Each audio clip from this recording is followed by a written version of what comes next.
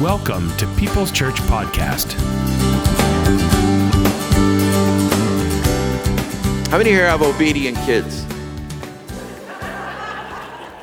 No, I'm serious. How many here have obedient kids? Just raise your hands. Just be proud. I have an obedient kid. How many have obedient kids? All right. So we're all kind of in the same kind of department when you're raising a family, is that you're going to be dealing with maybe some disobediences at times, and that comes through. I want to tell you a little story to start about obedience, and I'm borrowing this from a friend of mine, and he stuck it in his book, and it's a story by just about obedience. Let me read it to you. A mother asked her son to take the trash out to the curb for the city to collect it. Without hesitation, the young lad responded. Many parents could only wish their children were that obedient. This boy learned obedience from an early age. Before the mother realized, the boy grew up to become a fine young man. He was now taking courses at the local university and still living at home. How many know that that's not so unusual? He was a blessing to a single mother and always willing and obedient. Whatever his mother told him to do, he ungrudgingly did it. One particular morning, the young man was late for his class, and as he was rushing out the door, his mother asked him to take the trash can to the curb for the city to pick up. His books in one arm, the trash can in the other, he dashed out the door. He ran across the shaggy lawn, jumping over the tangled hoses left from summer watering. He joined other students on their way to the same university. This all appeared very well, but something was missing and overlooked. When he returned home that evening, for a brief moment, he thought that he was at the wrong address. The lawn was mowed, the hoses were neatly rolled up and put away, the hedges were trimmed, and the entire yard was manicured neatly. He knew no one else could have done this except his busy mother. As the young man hurriedly entered the house, he saw his mother busily preparing for what appeared to be a large dinner. Unexpected company was due to arrive that evening. Feeling badly about his weary mother having to do all that yard work, he said something that indicated his level of maturity. The young man said to his mother that she should have told him to mow the lawn, trim the hedges, and neatly store away the hoses. He emphasized his concern again and again. Just tell me, and I will obey. He really meant it. He was totally sincere. All he said was right, but incomplete. At that age, why did his mother have to tell him what he should have already known to do? How could he never graduate from needing to be told? He was obedient, but had not matured beyond it. He took no initiative to do what needed doing without being told. The young man was still in the mode of needing to be told before he did anything. This is the status of a servant, not a leader. He was still operating in the command and obedience mode. That is acceptable for a growing child, but not for an adult. Why didn't this young man mow the lawn, put away the hoses, trim the hedges, vacuum the floors, dust the furniture, and do whatever else needed to be done? Simple. He was not asked to do it or told to do it. Unless this young man gets weaned from needing to be told what to do, his success as a future leader will be compromised. Salvation has been fully provided for us by Jesus Christ. A decisive act of faith is required to repent, confess, and believe in initiating salvation. We cannot be forced or commanded to confess Jesus as Lord and Savior. We must take personal initiative and act on the message. It's totally up to us to make our call.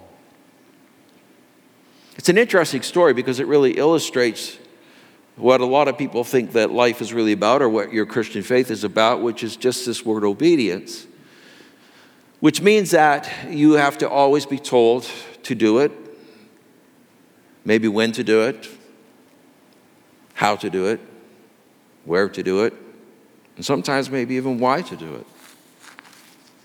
I want to spend some time in a particular parable of Jesus that really talks to us about that kind of limited way of living out our faith. This parable was told not long. It was either within Easter week itself or just before the Palm Sunday. Both are recorded in different ways. So it's right in the framework here. The disciples have been walking with Jesus for some time now. And they were basically like command people. When they got command, they did what they were told. And that's how they kind of functioned. But Jesus was soon going to be crucified, resurrected, and then after that, he was going to return to heaven and leave them.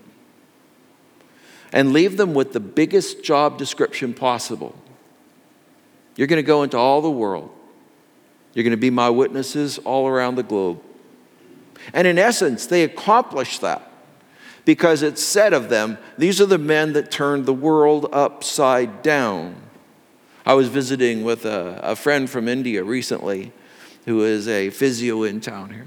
And as I was visiting at this dinner with him, he was talking about a city that his folks live in, that it's a city where it is believed by tradition, it's really solid, that Thomas, the apostle, made it all the way down to India. They even have a place where they say he is buried on the top of this mountain. It's a really incredible story because that is an amazing journey for them to take, especially in those days. So what is it about the disciples that made them one day apostles?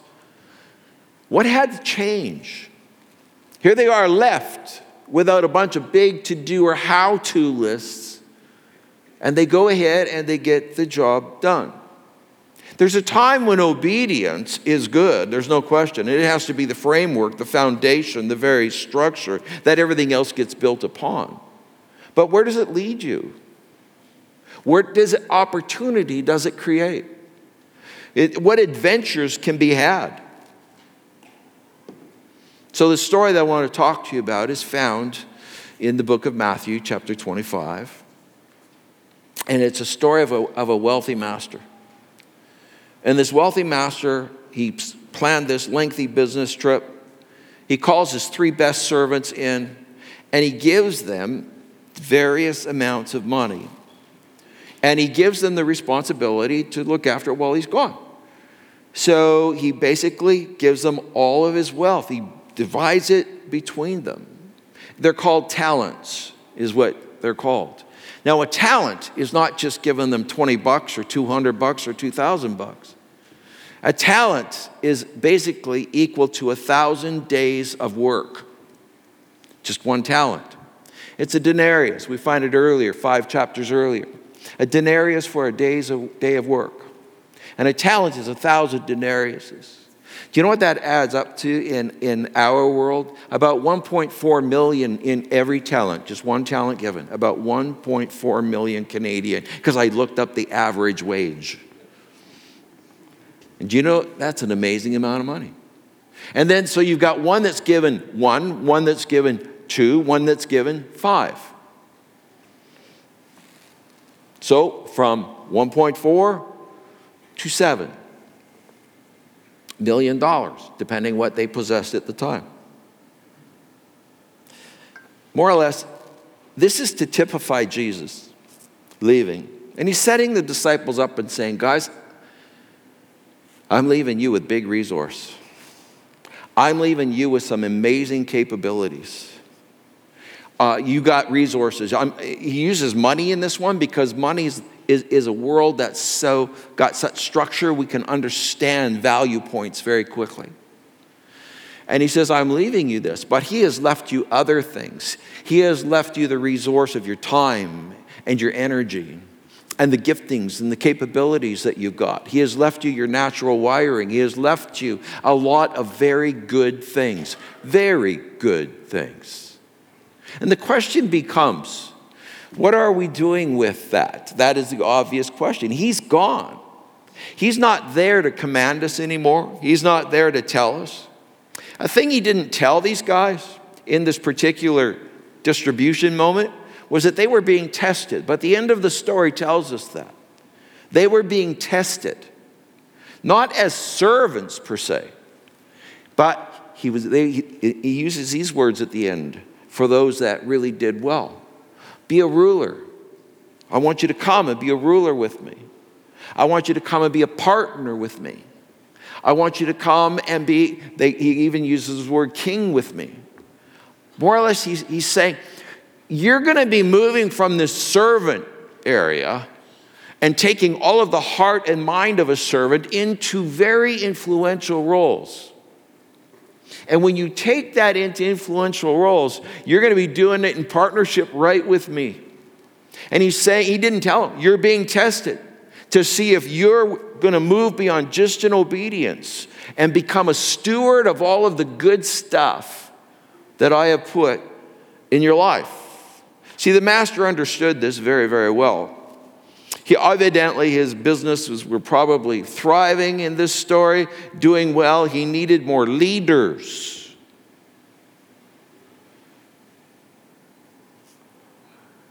The master understood that those that are leaders are self-starters.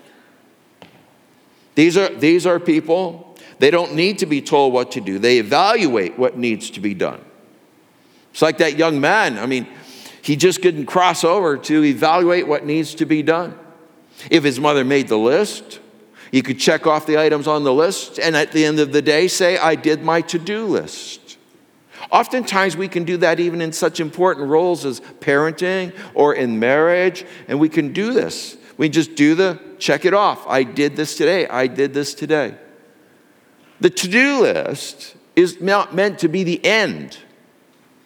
It is meant to be a structure upon which you get to steward and do some fantastic things because he's moving you, testing you, moving you towards partnership with him. And that's a whole different world. A leader who progresses from a servant, position exercises self-motivation. We don't, as Christians, I've talked to some mindsets where it just seems like they're kind of just waiting for everything to come down the road. And they're misunderstanding the commissioning of Jesus. These guys went out and they changed the world with the message that he left with them and used all of the resources that he had given them and built into them. They didn't just stand and turn in a circle. They instead went about all of what they needed to do, and they displayed a character worthy of trust earlier. They're given the trust, and now they go and do something with the trust. The master had left no instructions in this story. We're going to read it in a minute, and you'll see it, but I want to tell you it first. The master left no instructions. How would they know what to do if they're going to stay in just a servant at that role, in that role of just servant? They must take the heart and the mind of the servant now and place it into a role that is moving towards partner. So they operated as servants by command and instruction. They would need now to think for themselves, those disciples. They would need now, these guys that were given this money, they would need now to make decisions and be accountable for those decisions. They would need to take personal initiative, and they would need to do something with what they had been given and what God had placed in their charge. And they could not just sit back and say, well, you didn't leave me a to-do list. You didn't leave me just a way that I would know this is what I'm supposed to do, and I'll check off the list, and when you come back, here it is. He left it to their personal initiative, to their own motivation, and he said, you go, and I want you to do some thinking, I want you to do some decisions, and I'm going to bringing you accountability. Sometimes when we're praying, it seems like heaven may not be answering. But maybe there's a little good truth here to understand when that's happening. Sometimes heaven is waiting for action. Sometimes heaven is waiting for him to actually trust you and say, come on, let's just do this. Get moving. We can't sit and wait for something to happen or wait for others to make it happen. That is not good enough, because each of them would be evaluated individually. Their lives and their decisions and their thinking would be tested, and it would be the results, the fruit of that would be judged. He would be making the accountability. So after a lengthy absence, the master returns. These 3 servants are called to give an account of how they had managed the talents, the great sums of money. This time it was not an accountability of their obedience. That had already been tested. You see, when he first called them, he says he's given them to his servants that he's tested, he's tried. As servant, they've passed. They're good on the to-do list. They passed. That's why he gave them the money. So they were first proved as good servants. But now he's not testing whether they're good servants. He would never have given them the money if they were not. Instead, now he is testing their motivation. He's testing what motivates them. See, if his love for the master and the pleasure of the master, they're going to do whatever is needed so that when the time of accountability comes, they know that they have exercised their stewardship really well, and that they've done everything to make sure he would be pleased because they love him. He's testing their motivation. What are you motivated by? A to-do list can hide very selfish motivations. Selfish motivations like comfort. A to-do list is sort of just that checklist, and that can hide things, folks, and we need to be aware of that in our lives. We've been called to a little higher responsibility and stewardship of what God gives us. There was no list for these guys. They had to come up with their own to-do list as leaders. As leaders. Left with all of these resources, and they had to figure out how they could please their master with what they had been left. It is his. He owns it right from the start. It's his money. It's his talent. It's his millions. And he wants to know what they're going to do with what he is leaving them. So he calls them. The guy with the 5 talents, he comes and he's done what he should do. He went out and he actually doubled it. And the guy with 2 talents did the same. You see, they took risks. They invested.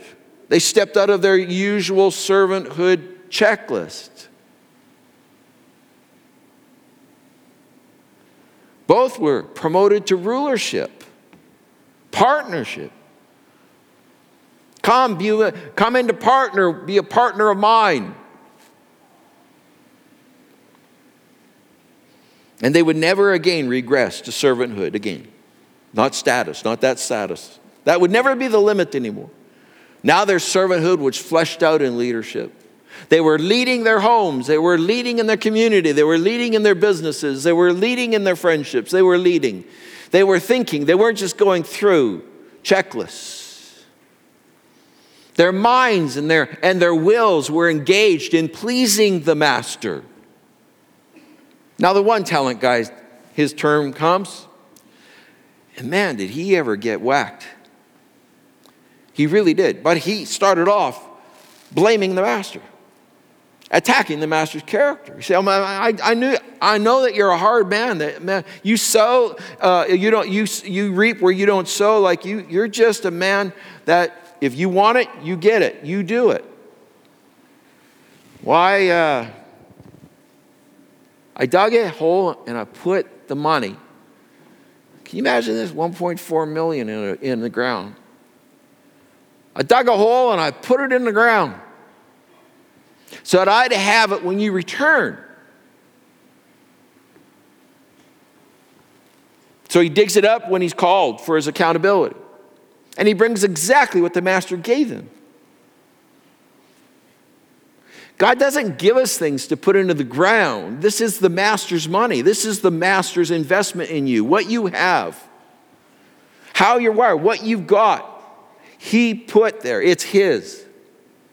Your very life is his. You are called to be the steward of that. So this guy gets really whacked. He punishes him very severely.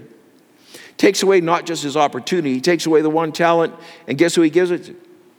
The one with 10. But when you understand the master's thinking, you understand what's going on, you understand what his expectations are, of course he would. And if you're a wise person with the money, you would too. And you give it to the one with 10. And then he doesn't just take that away. He takes away the opportunity of promotion, and he also takes away his original position as a servant. A quick review of the servant. He was one of the 3 handpicked. There was something the master saw in this servant that the servant he didn't see in himself. He was actually picked for rulership. Master hadn't made an error in his judgment here. This guy had the ability. His problem was not with ability. The abilities were there. And the master honored that and gave him what he gave him. It was his attitude.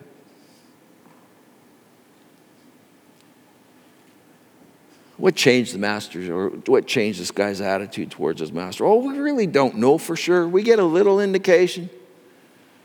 A man of fear.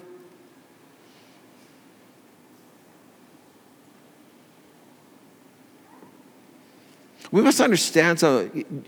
The master took away not just his promotion, he took away his original position. Because when you're challenged to present with an advance that you can present, that he presents to you and say, I want you to go forward here. I want you to take risk in this relationship and go forward. I want you to become more of a servant in this relationship. And that way I can take your servanthood and turn it into greater leadership within your relationships. I want you to advance in this. But if we just bury those opportunities, we understand we're taking the life out of the very thing. Inflation works. He was away a long time. What he had put in the ground had now diminished.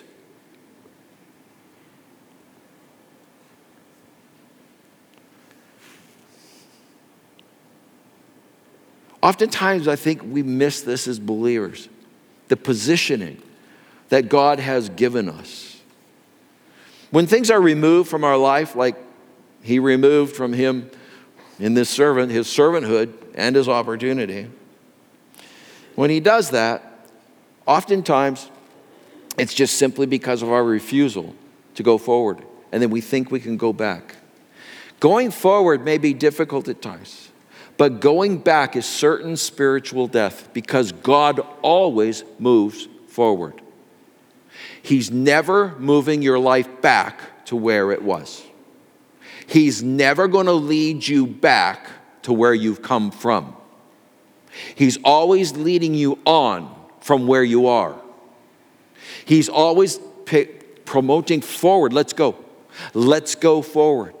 When we turn and we go back, that's us. And spiritual death comes. And that means that we're not experiencing that life that we read about in John 10:10. We're not experiencing that.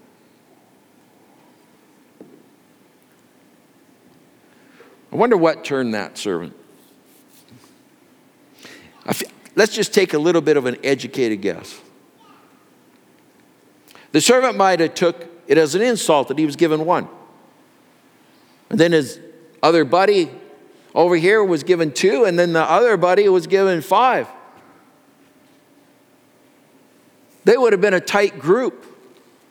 These are hand-selected top servants in all of the businesses of this particular man, wealthy man. And I just got 1.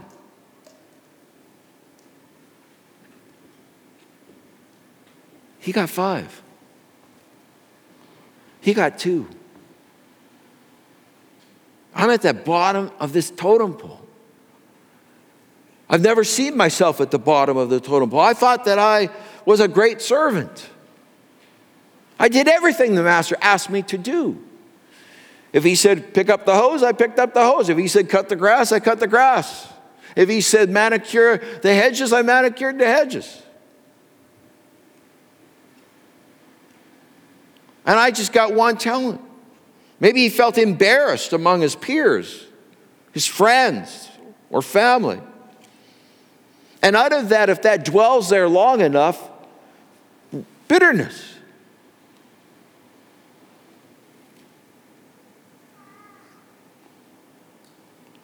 You know, bitterness and anger, unchallenged in our life, become something of a great, can we say, weight that keeps us from really going forward. And that's why God will deal with it in your life and in mine very aggressively when it's there.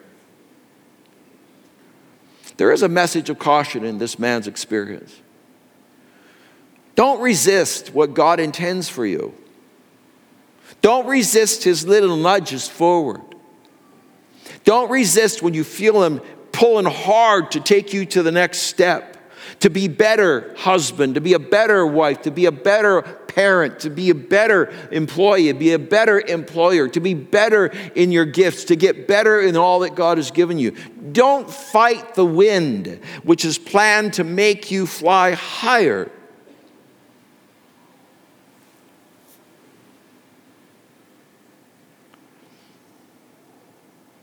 Esau ran from Jacob. If you know the story. Jacob ran from Esau to a place. As he left, he came to a place called Bethel. Just means the house of God. He saw on there a stairway to heaven, angels coming up, angels coming down, and it became a holy place. Still is today, considered that. He would never have experienced what he did if he didn't move forward.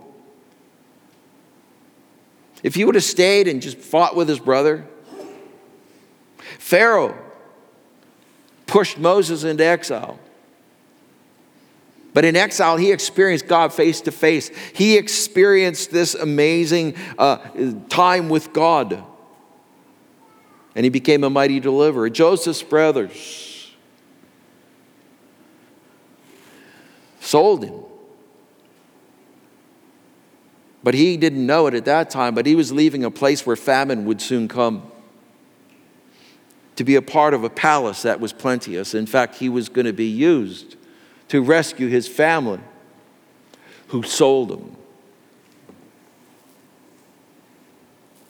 If the servant with one talent would have dealt with the offense, whatever it may have been, he could have been as successful as his friends, or maybe even more so. It's not how much you got, folks. It's what you do with that. So very many people feel that they've been shortchanged in some area of life. And they see others seemingly favored just more. In fact, David struggled with this. He says, man, the evil seem to be thriving. And those which are really good people are going through hard stuff. In that, there's a danger to develop a wrong attitude directly toward the Lord. And if you do that, you'll miss what this one talent missed. Let's just take a look at this one talent guy from a view of what could have maybe been possible if he had the right frame of mind. When he was given only one talent, this wasn't the master insulting him. It was actually a compliment. Maybe the master saw such great potential in him that he knew he could accomplish more with one talent than the man with 5. What a twist that is on thinking.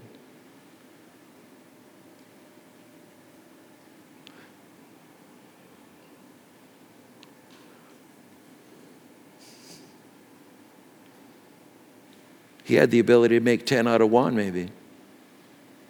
But we'll never know.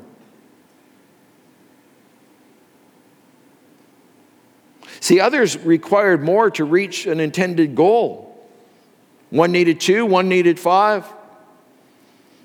Maybe this one only needed a little to produce a lot. See, that's what miracles are. Miracles are not performed with much, but with very little. When there is only an impossible little, God, who makes all things possible, is attracted to that.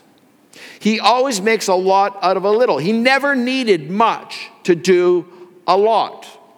A widow in the Old Testament had meal and oil every morning simply because she obeyed what the prophet said to her to do. Another woman in the Old Testament had her jars of oil filled, and she was able to sell those jars of oil and make an amazing change to her life. The loaves and the fishes, which we covered last week a little bit, is just something from so little. This is God's work. This is his miracle work. This is his DNA. Jesus is saying that we are never limited with the little we receive. You say there's just a little left in this relationship. There's just a little left of this in me. There's only a little left. I don't have great talent. I don't have that which seems so overtly talented that other people would say, "Ma, you are so talented." We're limited when we get the wrong attitude. You may only have a little tiny seed to sow, but God increases. He multiplies it. We've got stories about him breaking nets, fishing, when they caught nothing up to that time. We've got stories of him filling granaries to overflowing.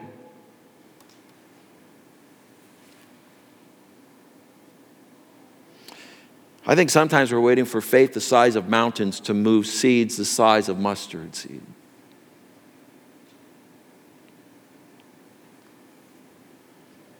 And God says, I'll take the faith of a mustard that size, and we'll move a mountain. It's not the normal way to think. But since when is the Christian normal thinking pattern when it comes to their faith?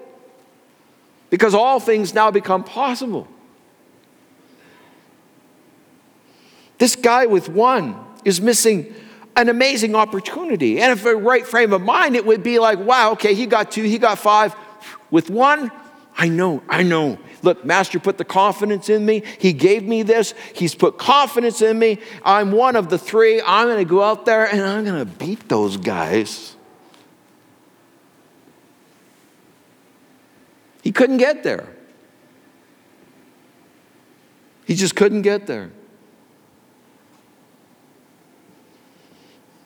He did not have an ability problem. He had an attitude problem that paralyzed God's given potentials. I think very much it's important for us not to insult the Master's high expectations of us. He believes you can do more with little than some others will do with much. You say, I've only got a little. Wow, what an opportunity. What an amazing opportunity you have for God's miraculous, supernatural, sovereign presence and power to produce. But you must get out of the blame game, blaming God, blaming others.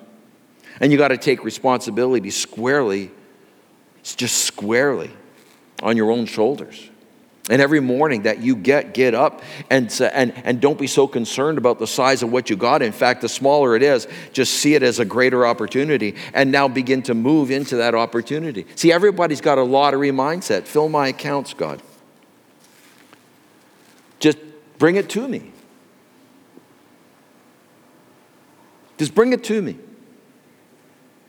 And God's not that wired that way. God is going to say, look, I want a little bit of faith from you, and we're going to do some pretty big things here. I'll look after the increase. But you have to give me something that more than just a checklist that you're checking off. You have to give me something beyond that. You have to give me a willingness to show initiative. You have to give me a willingness to do what I need. In fact, there are 7 principles that I want you to give me. I want you to understand and live in these 7 principles. You'll fill in your blanks really quickly. You ready? Number 1, ownership. In this story, we find that the first principle comes up is God owns this stuff, like whatever He's put in. So whether it's little, middle, or big, who owns it? God. Who put it there? God. Who gave it to you? God. Whose is it? It's God's. Jesus was going on a big trip. Verse 14 of this particular story says, "For the kingdom of heaven is like a man traveling to a far country who called his own servants and delivered his goods to them." Ownership. The second is allocation. Verse 15, "And to one he gave 5 talents, to another 2, and to another 1, to each according to his own ability, and immediately he went on a journey." So he just allocates 5, 2, 1, and he says, "You've shown ability here, here, here, good." But that one guy, all he needed, just faith. See, your abilities is not the end of the story. Your faith is. Accountability. Verse 19, "After a long time, the Lord of those servants came and settled accounts with them." There is an account settling time. There is. And some of you are thinking, "Oh, I just wish I would have heard this maybe 10 years ago or when I was younger, and then I could." You're in the investment time now. You are in your window right now. It's not over. You still got all the time you need to do something with whatever you have. You say, "But actually, I don't even have much." Great. We've expressed this. That is not a problem. That, in fact, is a great opportunity for faith to match up with your ability. 4 is utilization. In verse 16 through 18, "Then he who had received the 5 talents went and traded with them and made another 5 talents. And likewise, he who had received 2 gained 2 more also. But he who had received 1 went and dug in the ground and hid his Lord's money." Whose money? His Lord's money. Utilization. One buried it, other 2 utilized it. They were able to double what they were given. That's a big double in the millions. So the guy with 7 approximately is around 14. It's not a bad turnover. And another big thing that you got to bring in a principle and live this one out is initiative. If you're walking over uncut grass and stumbling over hoses that need to be wrapped up in life and put away, and you have some work to be done in the yard, and you've got company coming that night that you might not know of, but you are going to do it because you see it. You trip over it. You have to walk through that grass, and you take the initiative and you do something about it. Same, verses 16 through 18. They went and did something. They took initiative. They didn't sit. 3 types of fear. Why we don't take initiative. 3 types of fear. Self-doubt. I don't have this ability. I can't do that. Self-pity. Tried it. I tried it. Didn't work. I tried it. Self-consciousness. What will they think? What would my parents think? What would my siblings think? What would my friends think? What would they think?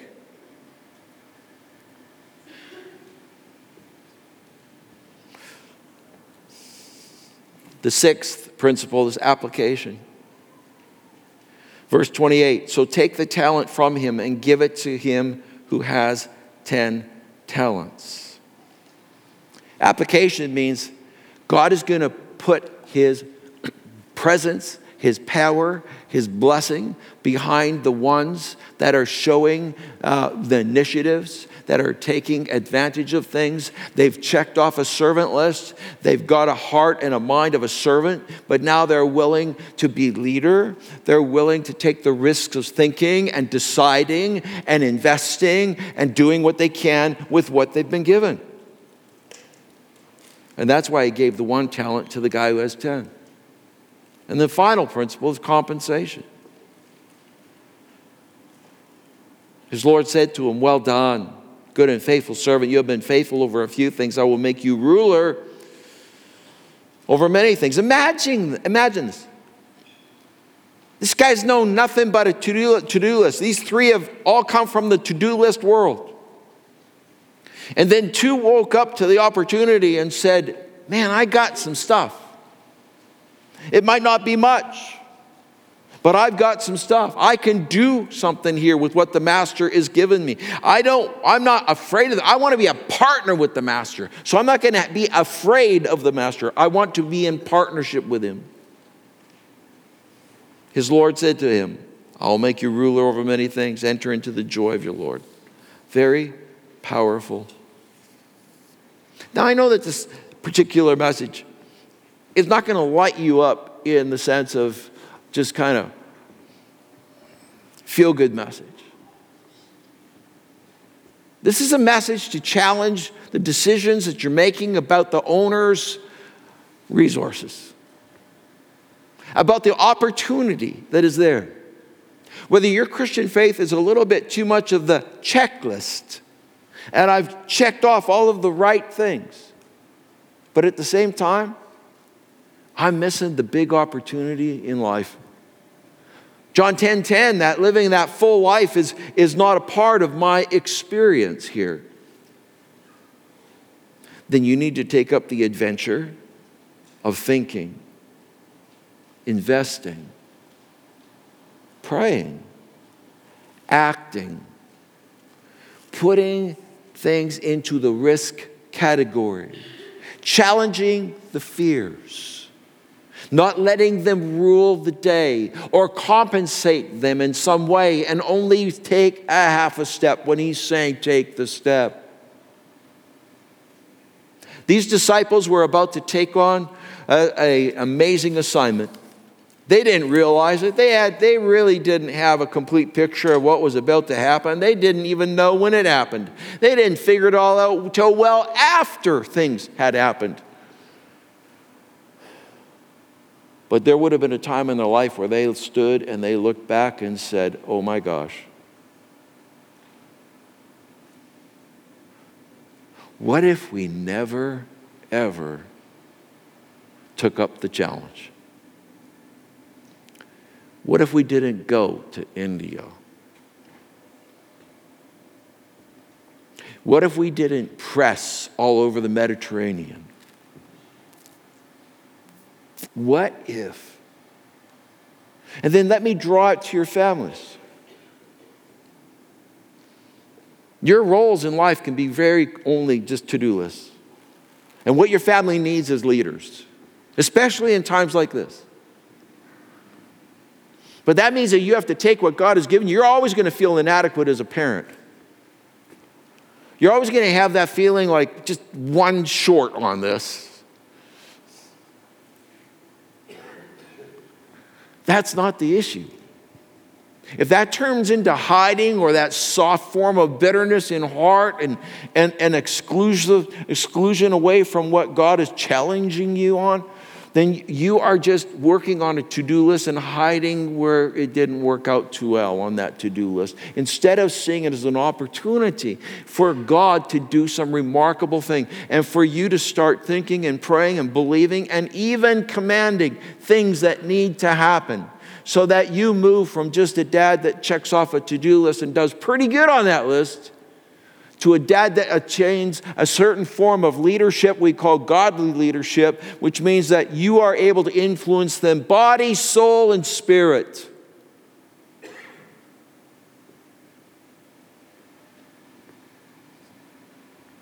You didn't just prepare them with good health, good dental appointments. You didn't just prepare them with good education.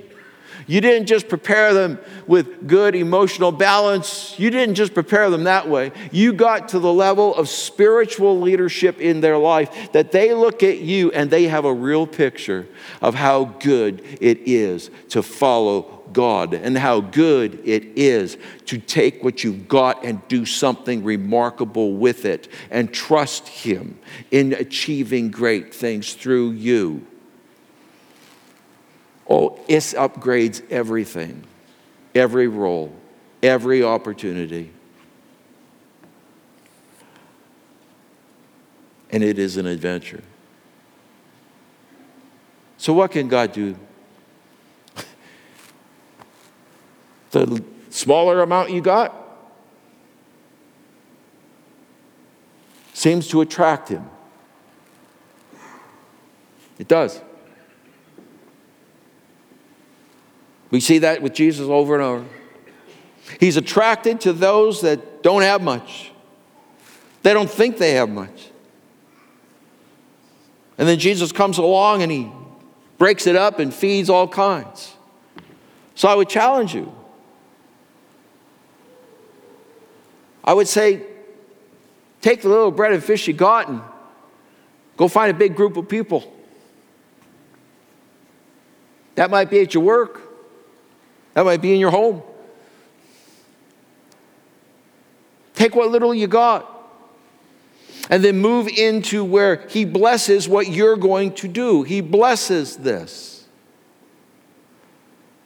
It's not the amount. He will steward. He will bless your stewardship. So today, I hope that this reaches a little bit deep in us that says, as I'm in this Easter run, Jesus is walking with a bunch of guys that were fishermen. These are average, no-name guys. Just average, no-name. Doesn't mean they didn't have value. It doesn't mean that they didn't do well. I'm sure Peter was a great fisherman.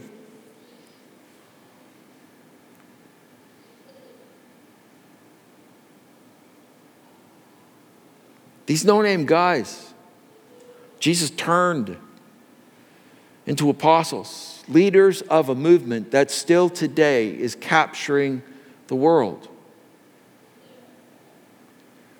Now, I know that's big, and it's taken a couple thousand years to get here. But let me say this to you today. Just in your own realm, He's constantly wanting and testing you to see, will you move beyond the to-do list in this? And will you move into partnership? Will you go and risk and invest? Will you take fear out of the driver's seat? Will you allow me to increase your life? Because that's what the resurrection is all about. He has come to bring us life and life in all of its fullness. He wants that life to be something that we live out and bring great joy and rejoicing in our lives because we see His hand, we experience His blessing, and we see what He does, and we can look at it and we can say, oh my gosh, look what He did with just this little bit in our life. Look at what He is doing. Look at how He is blessing. God blesses. Not where you have much. He blesses where you have little and you need Him. Let's stand together.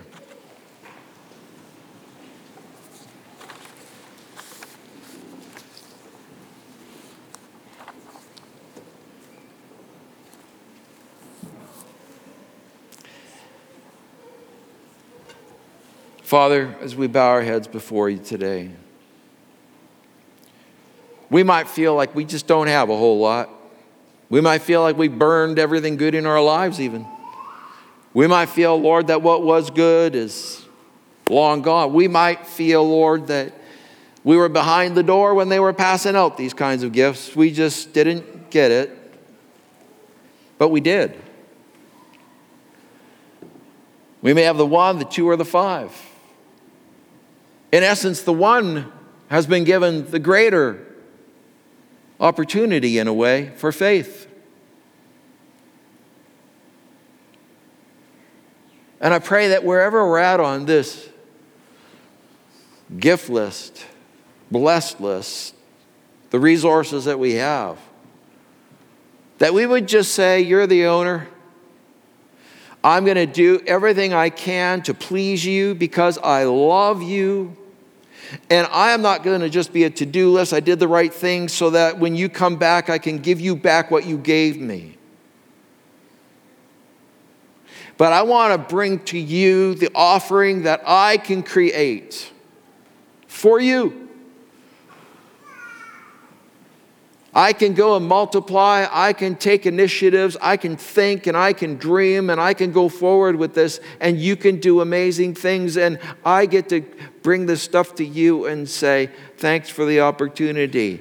I just return this. And you, Lord, without us really recognizing it, are preparing us for partnerships. You want us to be partners in our families, in our businesses, in our place of work. You want to be partners in our ministries and how we serve other people. You want to be partners with us and us with you. And I pray, Lord, that we would see that and know that servanthood is the character and the foundation, but it is not the end game. It must become servant leaders.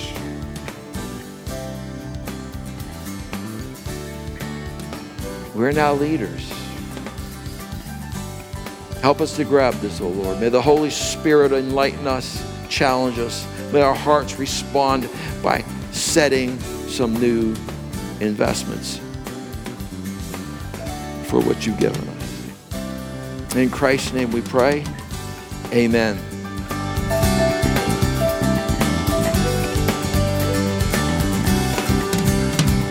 Thanks for listening. If you find this program helpful or would like to learn more, please give us a call, 780-539-0572, or email mail@peopleschurchgp.com.